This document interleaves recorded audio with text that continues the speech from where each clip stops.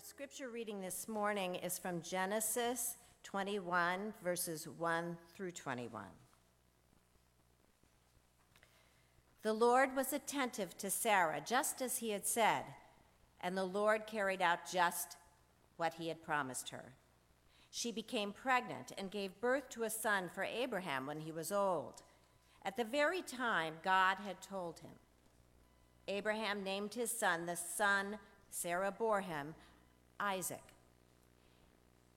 Abraham circumcised his son Isaac when he was 8 days old, just as God had commanded him. Abraham was 100 years old when his son Isaac was born. Sarah said, "God has given me laughter. Everyone who hears about it will laugh with me." She said, "Who could have told Abraham that Sarah would nurse sons? But now I've given birth to a son when he was old."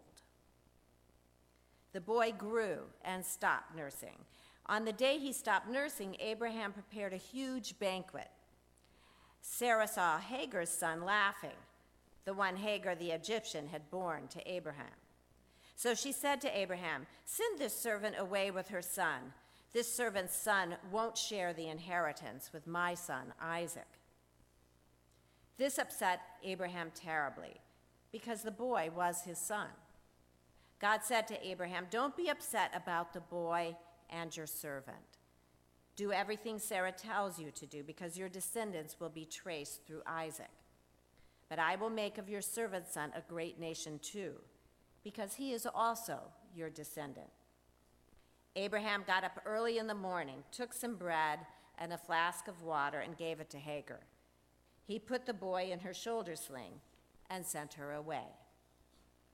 She left and wandered through the desert near Beersheba. Finally, the water in the flask ran out, and she put the boy down under one of the desert shrubs. She walked away from him about as far as a bow shot and sat down, telling herself, "I can't bear to see the boy die." She sat at a distance, cried out in grief, and wept. God heard the boy's cries, and God's messenger called to Hagar from heaven and said to her, "Hagar, what's wrong? Don't be afraid. God has heard the boy's cries over there. Get up, pick up the boy, and take him by the hand, because I will make of him a great nation." Then God opened her eyes, and she saw a well. She went over, filled the water flask, and gave the boy a drink. God remained with the boy. He grew up, lived in the desert, and became an expert archer. He lived in the Paran desert, and his mother found him an Egyptian wife. May the living word of God speak to us through these ancient words of Scripture. You'll remember that we are in the middle of our Connected series, a series about nurturing authentic relationships. It goes from everyone and everything all around us, as personal as our relationship with God to the relationship that we have with the world. The first week, we talked about that relationship with God and how we can deepen that authenticity. And we discovered that we are not only allowed to question God or be mad at God or yell at God, but that is biblically endorsed. The story of the prodigal son and the reaction of that older brother who was furious led us there. And the story calls us to not only be angry at God when we feel that way, but to be honest about it and to suggest that it is damaging our relationship with God when we hold back. And then last week, we discovered that the negative self-talk that we have that runs through our mind, that it impacts the way that we understand ourselves and who we are. And so that is also biblical. King David, the greatest king in all of Israelite history, had negative self-talk that was revealed through the Psalms. Many were his personal prayers and were filled with lament and fear and anxiety and sadness, feelings of unworthiness and shame. And so we talked about the 3 R's that could help us to combat that negative self-talk. Realize that we do it, refocus on what God says about you, and to resolve to listen to that voice, not the doubtful, fearful one in your own mind. And that doing so honors the creation that is God's, that you are God's creation, deemed good and worthy and loved. And telling yourself anything other than that could be an affront to God's good creation. Well, today we talk about family. We broaden today to our loved ones, to their family, whether they are our biological family or the near and dear close friends that have become like family to us. We're talking about the relationships that we share with those who we care the most about. And as I said, sometimes that is our biological family, and sometimes we've left them behind because it's too painful or toxic, and we have a chosen family instead. But whomever you define as your loved ones, your family, your close friends, they are the target of how we today can deepen those relationships and make them more authentic. You've probably heard the expression, the apple doesn't fall far from the tree. It's one that acknowledges our past, the way that our lives are connected to our past and the generations of our family that have come before us, how our actions and our beliefs, sometimes even our behaviors, are integrally connected to the generations that come before. And I'm lucky to have known all four of my grandparents, even one of my great-grandparents. And I was old enough to actually remember them before they passed. Their senses of humor, their wise nature, their love, the little things in their lives, about their lives. But one of the things that I learned as my parents downsized a number of years ago and had to decide what to keep and what to give away was that I essentially remember the big things. I remember the big events and the sort of large emotions that go along with them, but that there was so much about my grandparents and even great-grandparents that I don't know. The everyday things that I wasn't privy to knowing about as they grew up and then as I grew up, but I love to hear about it. So for example, as we were packing up their tool bench, my mom picked up this very little hammer. It was probably about that big, and it wasn't super big, but it was one that you would use maybe for hanging a picture frame or tacking. And written down the handle were the words, "Mine, mine, mine." Well, it turns out that it was her mom's hammer, and every time my grandmother needed to do something, she would pull out this ridiculously small hammer, not just for picture frames, but for all the big jobs that required a hammer. And my grandfather would roll his eyes, and he would gently question her choice of tool, and he often tried to get rid of it. That's how mine, mine, mine ended up in her chicken scratch down the side of the handle. Now, this is not a story, of course, that would be handed down from one generation to the next. It's not transformative.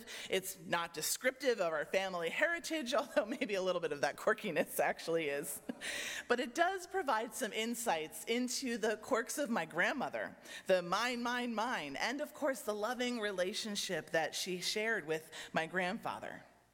These, while prompted by this small tacking hammer, are the things that it's so much fun for me to know about the lives of my grandparents from 60 years or so ago. And we know that not all stories are worthy of being told and retold or passed through the generations, but they do provide us with that insight that helps us to know our families, to know our loved ones just a little bit better. And knowing our history, knowing where we've come from, informs something about our identity. It tells us something about ourselves in the here and now. And sometimes we learn it so that we don't repeat it. The story of Abraham and Isaac that we read part of this morning, along with Ishmael, it's a foundational story. It's a story that helps form our faith identity. It's not exactly about our past, but it's part of the foundation upon which our faith identity is built. You may recall that before this story, Abraham was chosen with Sarai to have a baby, and you may remember that Sarai laughed, it's not clear whether she was mocking, laughing, like, ha, yeah, like that's actually going to happen, or whether it's joy at the fact that she might actually get to experience this. But this baby was taking a while. It wasn't actually happening. And so Sarah intervened and told Abraham to have a baby with Hagar. And it's not uncommon at that time to have multiple wives for the heads of households to continue their line through the servants. But Sarah was still considered the primary wife. As you can tell, things have changed dramatically over the years. But at that time, then Hagar does conceive Ishmael, and eventually Sarah conceives Isaac. And this is what leads to our story for today. Abraham is forced to choose. Sarah becomes jealous of his actual firstborn, Ishmael. There was a lot of weight given to the fact that a child was the firstborn child. And so he became jealous of that, she became jealous of that actual firstborn and caused a rift in the family. Abraham sent Hagar and Ishmael out into the desert. But don't miss, as we're reading it, that God actually does care for them and saves them.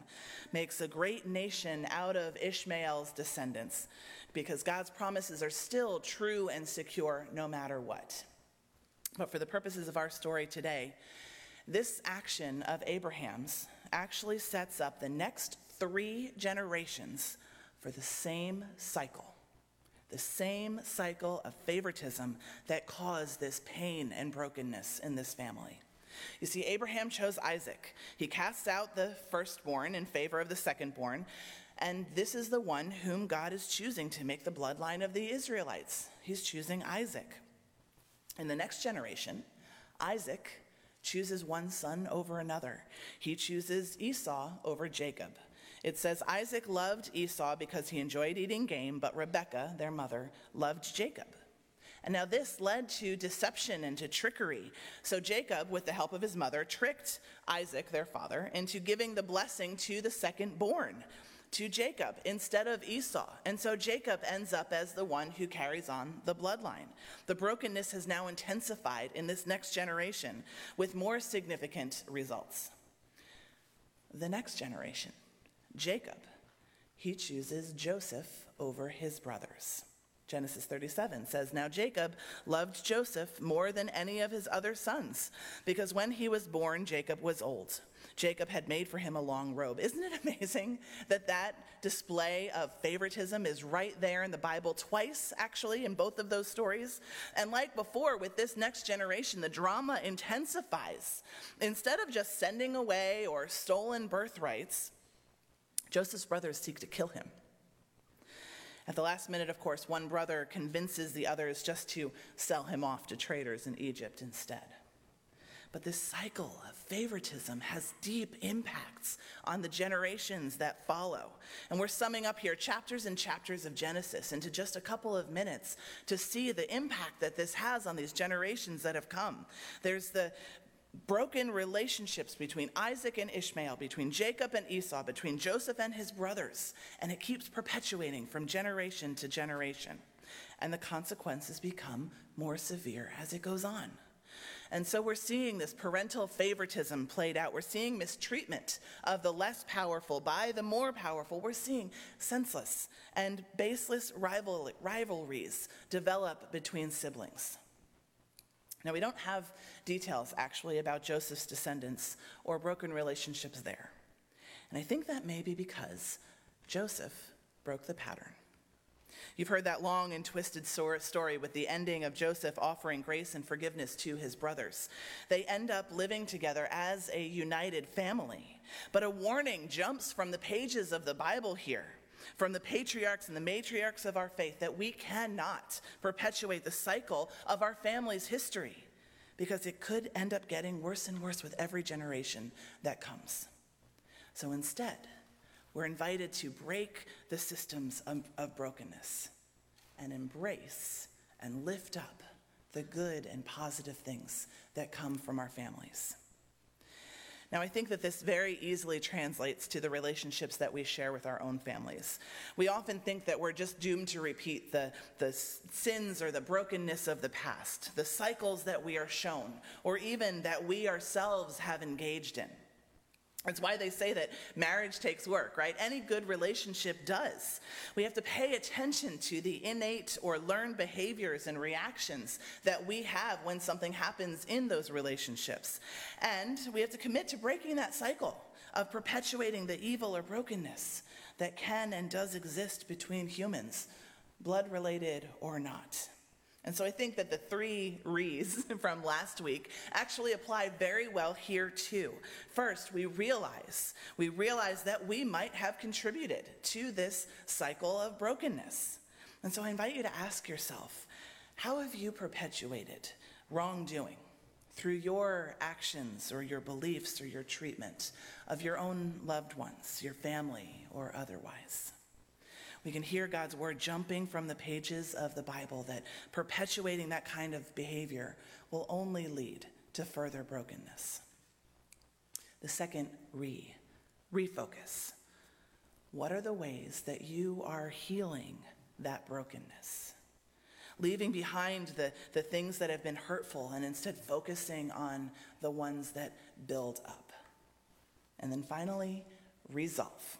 Resolve to not participate it anymore, to not perpetuate it for the coming generations. Commit to not going back to those ways that might be so ingrained in you. But now that you know them, commit to breaking them. And it might be hard because they could be ingrained in you from the very beginning of your life. It might be something that you were taught by society, might be part of yourself that you know that needs to be tamped down. It could be something that just arose in a relationship. But here's the thing. Any sense of breaking that cycle, of seeking to repair what's broken, creates more authentic relationships with others. And it likely includes one thing: grace, forgiveness. Not two things, really the same thing in one. Grace and forgiveness is likely included in any kind of healing of the past so that we can move on into the future. You see, Joseph broke the cycle of the patriarchs and the matriarchs from the Bible by offering grace and forgiveness, by offering it to his brothers and his family. Even Abraham's sons, Isaac and Ishmael, came together when their father's life ended. They came together for their burial. A colleague in a Facebook group recently shared this story, saying that it was okay to share it with you, anonymously though, but it is a true story that she just posted about 10 days or so ago. Her father-in-law had died recently after a short battle with cancer. Her husband, let's call him Jake, invites his brother, let's call him Peter, to come and visit their dad. You see, they knew that their dad was going to die in just a couple of weeks, and that Peter and their father had not spoken for 15 years. The brothers, too, Jake and Peter, had not spoken for years, but Jake had forgiven Peter enough to be able to pick up the phone and invite him. So Peter comes to visit Dad, and they are both saying how much they have missed each other, how they're glad to be together, and how they should have done this years before. In fact, Peter had just recently reconnected with his own 2 children because his daughter reached out to him asking for reconnection. She writes this: "There are all sorts of pieces to their story, and life and relationships are incredibly complicated. Forgiveness is complicated too. But I'm stuck on that generational piece," she writes, "that if someone sees forgiveness given to them, they may find the capacity to forgive as well." The generational thing doesn't always have to be brokenness. It can be forgiveness. It can be grace. So take from this story of a colleague in ministry, from Joseph, even from Abraham and his sons Isaac and Ishmael, that drive to seek to make things right. Whether it's with the generation that came before or the one that comes next. In your closest human relationships, we know that things will never be perfect. That's the very definition of humanity. And when you put a whole bunch of imperfect humans together to live this life, it is likely to get complicated and messy. But we don't have to perpetuate the things of the past. We don't have to give into the brokenness that has been passed down to us. Grace and forgiveness are powerful things. And perhaps their power lies in their ability to completely change the world and our lives so that what comes next is a little less broken than what came before. Amen.